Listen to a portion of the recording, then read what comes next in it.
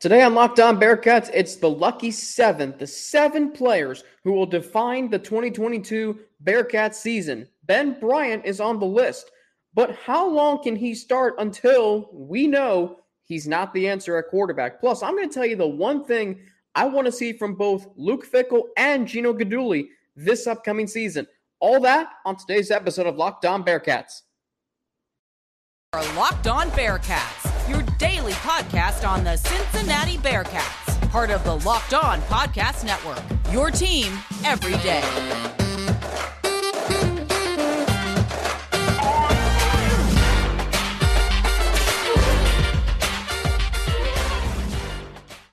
Thank you so much for making Locked On Bearcats your first listen every day or first watch of the day. If you're watching on the Locked On Bearcats YouTube channel, which we have hit another milestone, 150 subscribers, but we're not done yet, far from it. So hit that subscribe button, and you can also follow us on YouTube. That way you can get an alert every time a new episode drops, and you can also like and share a comment on today's video. If you are downloading from an audio platform, I'll say my name first because you're probably wondering who I am at this point. I'm Alex Frank, your host each and every day, former sports director of Bearcats Media, where I was a play-by-play announcer and weekly sports radio show host, bringing all of those experiences here to Locked On Bearcats. If you're downloading this from an audio platform, Apple Podcasts, Spotify, Stitcher, wherever you get your podcast, don't forget to hit that subscribe button there too. You can also share a comment and or give it a rating. All of that on audio, and YouTube helps more Bearcats fans like you find this podcast. So today we're going to start off with a fun topic. It's another ranking hierarchy, the 7 players who will define the Cincinnati Bearcats 2022 season. The 7 players on the team. It can be any player. And as my list will tell you, it literally can be any player who will define this upcoming season for Cincinnati Bearcats football. So, without further ado, here we go. We'll start at the bottom with number 7. Let the suspense build up as to who I have as the number 1 player that will define the 2022 Bearcats season. Number 7, Ryan Coe, kicker, transfer from Delaware. He's the key to improve Bearcats special teams. Now, I have him 7th because can the kicker really impact, a football game or a whole season's worth? I don't really know, but then again, we saw what Evan McPherson did for the Bengals last year. I once jokingly asked if he could be the kicker for the Bearcats on Saturdays. Ryan Coe has come in. He had a great season in Delaware last year. He had a great spring game, and the special teams cannot be what it was last year. This team is simply not as talented as last year's team to overcome special teams woes. They have to be better than 9 of 19 on field goals. Number 6, Wilson Huber, linebacker, 6th-year player. He's taken on a larger role this year. He only had 13 total tackles last season, but he did have a fumble recovery in the Notre Dame game. 3 sacks last year. He will be featured on a lot more scouting reports. He's dual threat. He can rush the quarterback. He can play in coverage. But he's going to take on a much larger role this year with the departures of Myjai Sanders and Joel DeBlanco. And he is going to have to step up his game in year 6. Remember when he first came in as a tight end, they converted him then to linebacker. He's had 2 really solid seasons, mostly on special teams and kick returns. Huge fumble recovery in the Notre Dame game, as I already mentioned. But he's going to have to do it this year on defense. Number 5, Deshaun Pace, linebacker, one of my favorite players on this year's team. Leading returning tackler on this year's team. Brian Cook, Joel DeBlanco, and now I'm blanking on the other one. Darian Beavers, thank you. The leading returning tackler on this year's team is Deshaun Pace, and he's the leader by 25. Ty Van Fossen's in second with 70. Deshaun Pace had 95 tackles last year. Turnover maker. If this defense can force turnovers, they are going to be really good. They're going to be really good regardless. But if they can force turnovers like they did in several key games last year, they had 3 turnovers in the Notre Dame game. They had 4 turnovers against Indiana. They had multiple turnovers in other games this past season. They were so good. Whenever you needed a defensive play, whenever you needed a turnover, you were more often than not going to get it. Brian Cook with the interception in the Cotton Bowl that set the Bearcats up nicely, just didn't work out. If the Bearcats defense can force turnovers, and Deshaun Pace will be a leader of that, he will be a front runner in the lead in interceptions, fumble recoveries, whatever. This guy is a turnover maker. If the Bearcats defense forces turnovers, they are going to be really good, and the team will benefit as a result. Number 4, he's on the list, Ben Bryant. Ben Bryant's on this list, but the reason why is because, unfortunately, he can also sink the team's offensive potential because we know he has a ceiling. It reminds me of who Desmond Ridder was. In 2019 and 2020, we all knew the Bearcats' offense had potential. It had really good players, had really good skill players. But the one thing I constantly heard was Desmond Ridder can hold this offense back. And it wasn't until games 4 through 8 in 2020 when he really started to, this offense started to take off. Desmond Ridder held it back for 2 years in the eyes of some. You don't want Ben Bryant to be that. Right now, I fear that he can be. Ben Bryant if he holds his offense back, that will be a defining aspect of this 2022 team. If he's able to elevate it, because he can, I'm not saying he's not going to. I'm just saying that most likely the outcome is he will hold it back. But if Ben Bryant can, elevate this offense, then we can look back on it and say, hey, the Bearcats won games because of Ben Bryant. Number 3, Evan Prater. You knew he was going to be on this list, didn't you? Evan Prater with his potential, 4-star recruit, Mr. Cincinnati, dynamic playmaker. He can elevate this team. We saw it last year when he was on the field in several instances. He came in against Miami, Ohio. And by the way, when you talk about things that excite you about Evan Prater, I didn't even mention this, but I'm going to today. He was on SportsCenter Top 10. He's on SportsCenter Top 10. I mean, we watch that all the time as kids, right? And if you see your player, your team on SportsCenter Top 10, and he's already this, 4-star recruiting god commit, yeah, that's only going to heighten the excitement. Evan Prater, if he starts, will absolutely be a defining player for this year's team. Number 2, Lorenz Metz, offensive lineman.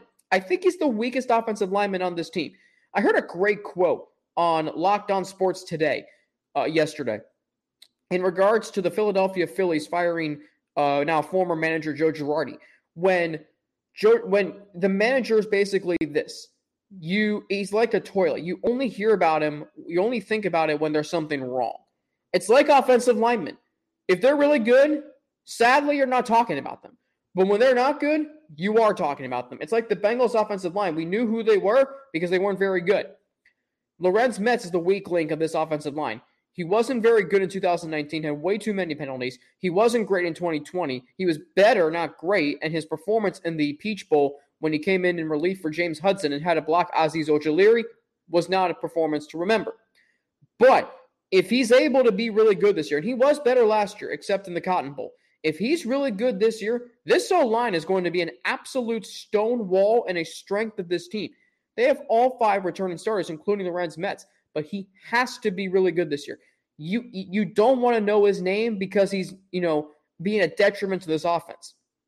You want to know his name because he's a part of an offensive line that is going to be the best in the conference, one of the best in the country, and it's why the Bearcats offense is not going to take a huge step back at all, and if any step back from where they were last year. Number 1, Corey Kiner, running back.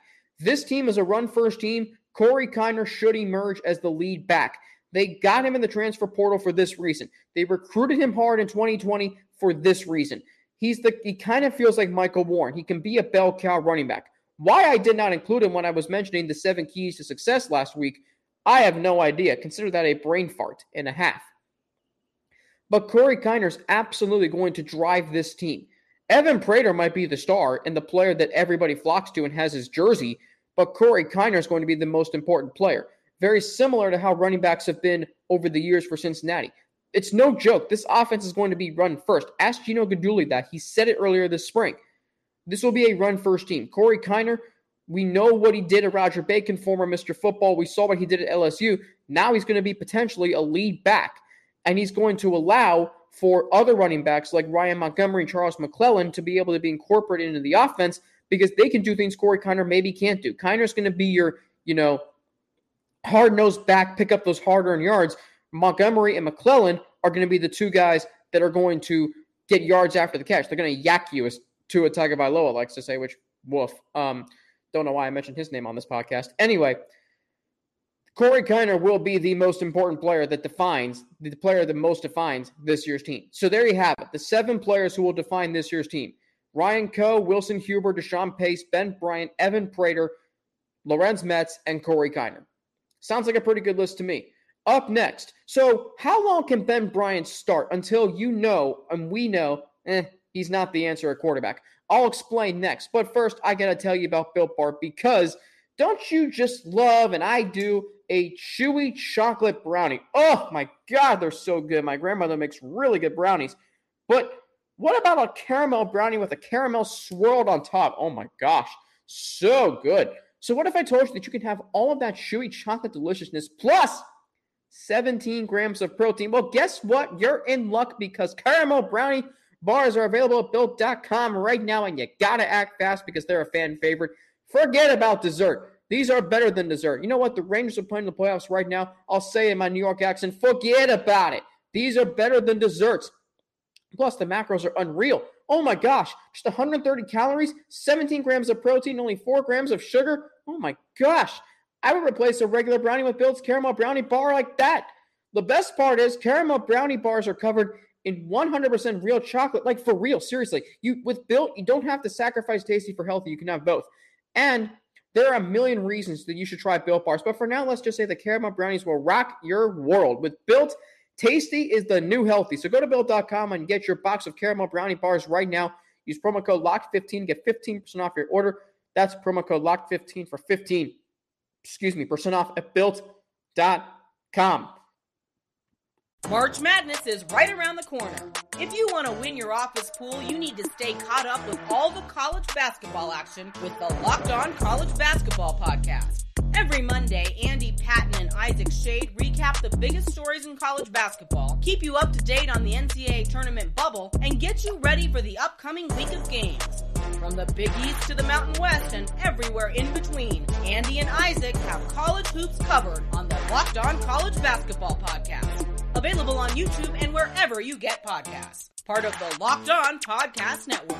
Your team every day. We have an important favor to ask you, so we've put together a survey so we can learn more about listeners like you and make your favorite Locked On podcast even better. This is your opportunity to tell us what you like and don't like about Locked On Podcast, so go to LockedOnPodcast.com/survey right now to get started. It won't take very long, and everyone that completes a survey can qualify for a chance to win one of 10 $100 Ticketmaster gift cards. So take our audience survey. All you have to do is go to LockedOnPodcasts.com/survey. Thank you for your help in advance. I did not remind it in the previous segment, probably because I was listing a list of 7 players. And maybe I'm not going to remind you every segment that Evan Prater should be the starting quarterback. I think you all know how I feel about the quarterback battle. But I will say this. There is a chance Ben Bryant starts. And I think the inevitable is that he will. And that's why I'm campaigning so hard for Evan Prater to start, because I'm trying to get you all to see why he should. So Ben Bryant can start week 1, but you have to know quickly if he's the answer or not. You have to. If you know 2 possessions in at Arkansas, all right, this guy ain't it, then he's clearly not the answer. If you know 4 games in and you're 2-2, meaning you lose a game at home, or you lose to Miami, which, spoiler alert, is not going to happen. But if for some reason you are 2-2, heading into conference play, which I would be shocked if that was the case, you have to make the change. If there are too many critical mistakes, I don't even care if the Bearcats win 3 straight games 45-10. If Ben Bryant's making mistakes, if he's missing open receivers and he's throwing picks and he's, taking too many sacks or, not being the pocket passer that we know him as, get him out of there. If this is the feeling you get if Ben Bryant starts, there's a ceiling to his game. That is why, and this quarterback battle, while it might seem simple, it's actually complicated. Because there are so many things that can happen. before and after you make the decision. And my guess is you're going to see both quarterbacks. Bryant goes into Arkansas and throws for 400 yards and 4 touchdowns, which if he does, then I'll say, okay, keep this guy as the starter. See, that's the thing about me. I can be swayed with performances. I'm not going to be swayed by another man or woman's opinion, but I can be swayed by facts and evidence and seeing and performance. But right now, I'm for Evan Prater. I know what I've seen from Ben Bryant. Nothing special. But at the same time, you have to remember, he's a former 4-star recruit, and he knows this program. He knows a thing or two about playing Bearcats football. He started a game for Cincinnati at Memphis. So there is a strong chance that he is the starter based on experience. And that is no knock on Evan Prater. It's no disrespect. But you have to know in this situation if he is the answer or not. I would think sooner rather than later. I would say for sure by conference play. It's also because you have a 4-star waiting in the wings. It would be different if Evan Prater was not here and you had, let's say, a Brady Lichtenberg or a Luther Richardson. It would be much different. But because you have Evan Prater, a 4-star quarterback recruit waiting in the wings, it is very similar to Desmond Ridder. You know, many people, like I said on this show today, did not know if Desmond Ridder was the guy to lead the offense. They thought that he was holding them back. Everyone was clamoring for Ben Bryant to start. Everybody loved Ben Bryant. But now Ben Bryant is in Ridder's position where the grass, it turns out, wasn't so greener. I'm glad we stay with Ridder. And maybe it's a situation where you think the grass is greener with Prater. Maybe it isn't. I don't know. I think it is. But at the same time, you have to remember that he is in a very similar situation to Desmond Ridder because going into 2019, you know what you have, but you also know what you don't have. You know there's a limit and you know there's a ceiling. There's potential within this offense. Josh Wiley and Leonard Taylor, Nick Martiner, Trey Tucker, Tyler Scott, Corey Kiner, a really solid offensive line. It can go wrong, though, if the quarterback does not work out. Remember 2019, the Bearcats offense, it felt like they had all this potential. They looked so good and crisp at UCLA, but Ridder held them back because his completion percentage dipped. He threw too many interceptions. He was banged up the entire season. It felt like it took effort. It felt like it took more effort than it needed to take. And if that's the case with Ben Bryant, you have to put in Evan Prater. Now, I'm not saying Ben Bryant can eventually become who Desmond Ridder once was. It wouldn't. I mean, I would be pleasantly surprised if it did. But at the same time, you have to know early on, given the circumstances. You're trying to win as many games this season while also trying to figure out, okay, who is our quarterback going forward in the Big 12? You have to understand that. And if you go with Ben Bryant, keep in mind, the Big 12 is a lot tougher competition. Evan Prater, again, backed up Desmond Ridder on a team that went to the college football playoff. That has to mean something in the eyes of the coaching staff. It should. And if it doesn't, then they might not realize something that they should. And by the time they do, the Bearcats might be out of playoff contention and New Year's Six Bowl contention. This is a decision that has to be made right. I don't think you can go wrong. However, there are so many, there's some tricky waters to navigate here. And because of that, you can start Ben Bryant. And I won't have a problem if they do. I won't have a problem if they do. Because he could come out for his 2 possessions and Arkansas leads 75-yard touchdown drives. But if he comes out and throws a pick and 3 and out, is that long enough for you to say, okay, Evan, go out there? I think it is. I think it's very similar, and as I've mentioned this before too, to 2018.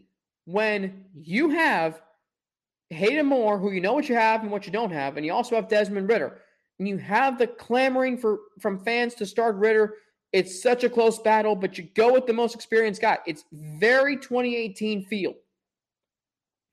And if Ben Bryant doesn't work out, and now if the score is 3-0 after the first quarter, fine. Your defense is playing well, you're not worried about it.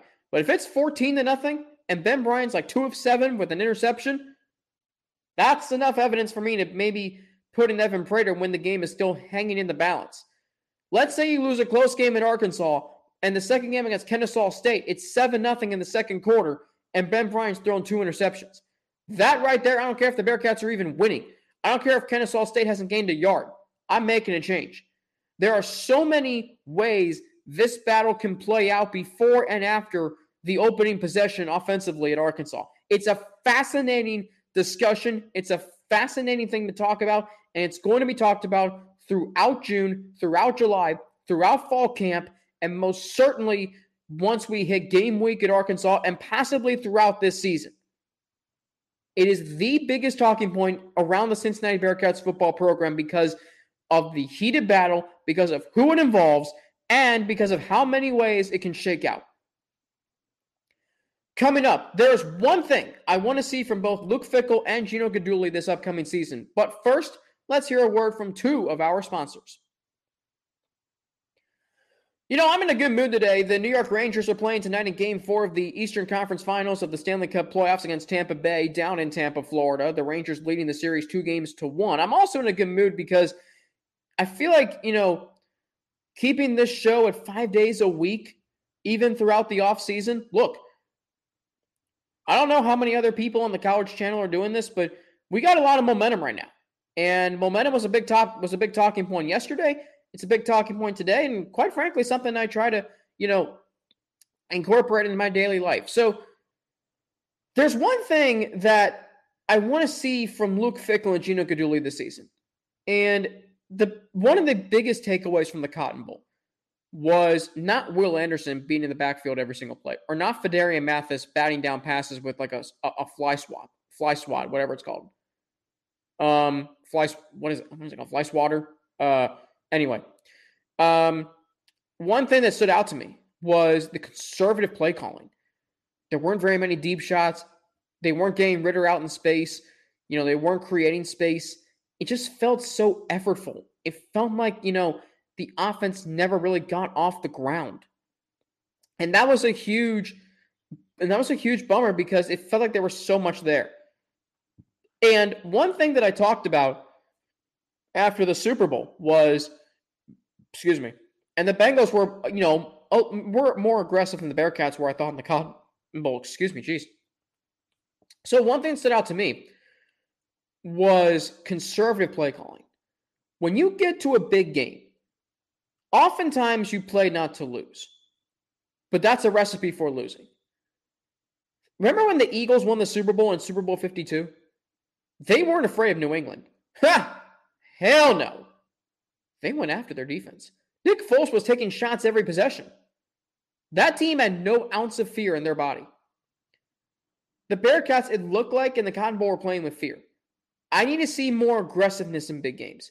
I need to see more creativity. I need to see what got them there, which was, just unleashing the offensive attack. They were aggressive at Indiana. They were aggressive at Notre Dame. They were aggressive against Temple and UCF. They weren't afraid of any team. They were aggressive the first play from scrimmage against Miami, Ohio. I need to see that on the big stage. So what if it doesn't work?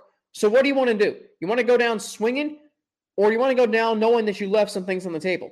I don't want to go down with something left on the table. It felt like in the Super Bowl, the Bengals kind of did, but not nearly as much with Cincinnati. Only 2 field goals. The only game this season where they did not score a touchdown. The first time that they had not scored a touchdown in a game since 2019 against Ohio State. Bearcats played 12 more games that season. They played 10 the following year and then 13 after that. They played 35 games. That was the first time in 36 games they didn't score a touchdown. And it just felt like to me that they left some things on the table. They could have done more. And I want to see that more in games this year, like at Arkansas or in the conference championship or in games where they're, it's a big game, but they might be an underdog. Because let me tell you something, when you get to the Big 12, every game is going to be big. You might be an underdog. I guarantee you'll be an underdog to Oklahoma. I guarantee you'll be an underdog to Baylor. I guarantee you'll be an underdog to Oklahoma State.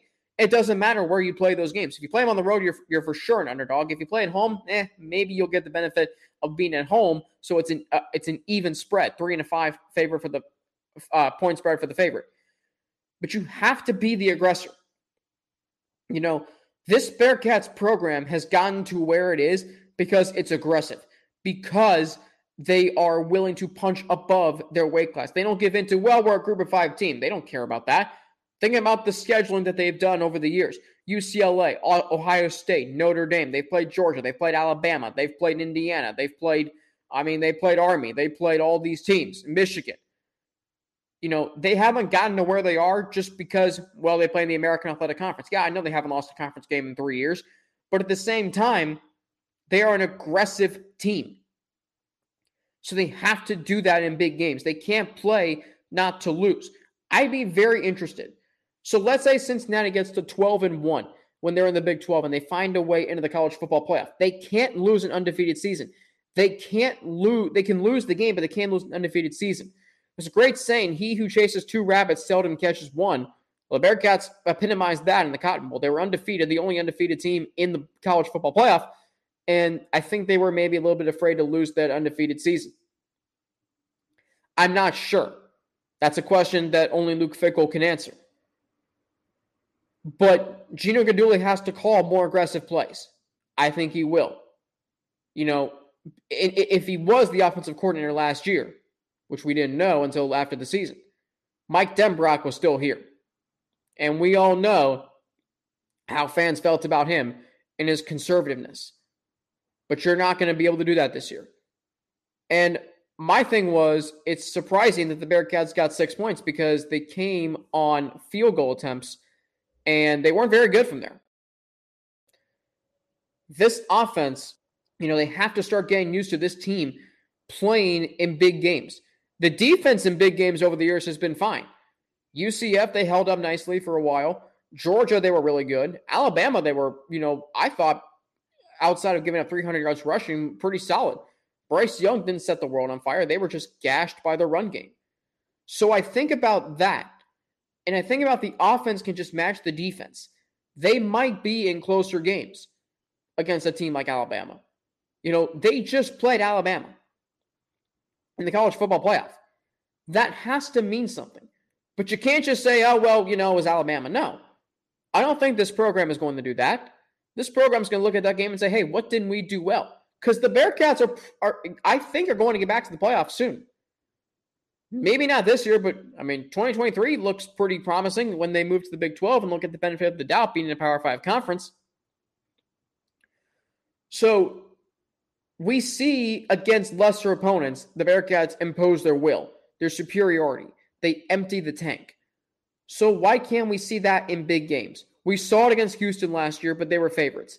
We didn't see it against Alabama. We didn't necessarily see it against Georgia. It feels like whenever Cincinnati sports play in big games, the Bengals used to be this way too.